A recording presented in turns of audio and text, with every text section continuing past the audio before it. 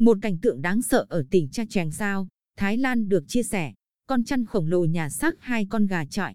Vào sáng ngày mùng 5 tháng 8 vừa qua, một người nông dân Thái Lan, anh nuốt 39 tuổi, như thường lệ ra kiểm tra chuồng gà của mình. Bất ngờ anh phát hiện bị mất 2 con gà chọi rất đắt tiền.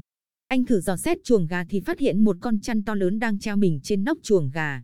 Anh Watana liền báo ngay cho đội cứu hộ động vật để xử lý.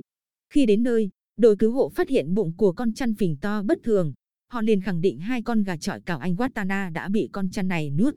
Bằng các xử lý nghiệp vụ, đội cứu hộ từ kéo con trăn nằm xuống đất và vừa đe dọa con trăn. Theo bản năng, để tự vệ, trăn sẽ từ từ nhả xác con mồi đã nuốt ra để dễ trốn chạy. Sau một lúc quằn quại, cuối cùng, trăn đã nhả xong xác 2 con gà chọi. Đây là 2 chiến kê đã giúp tôi thắng nhiều trận đấu lớn. Giá của chúng lên đến 941 đô la Mỹ. Anh Watana buồn bã chia sẻ.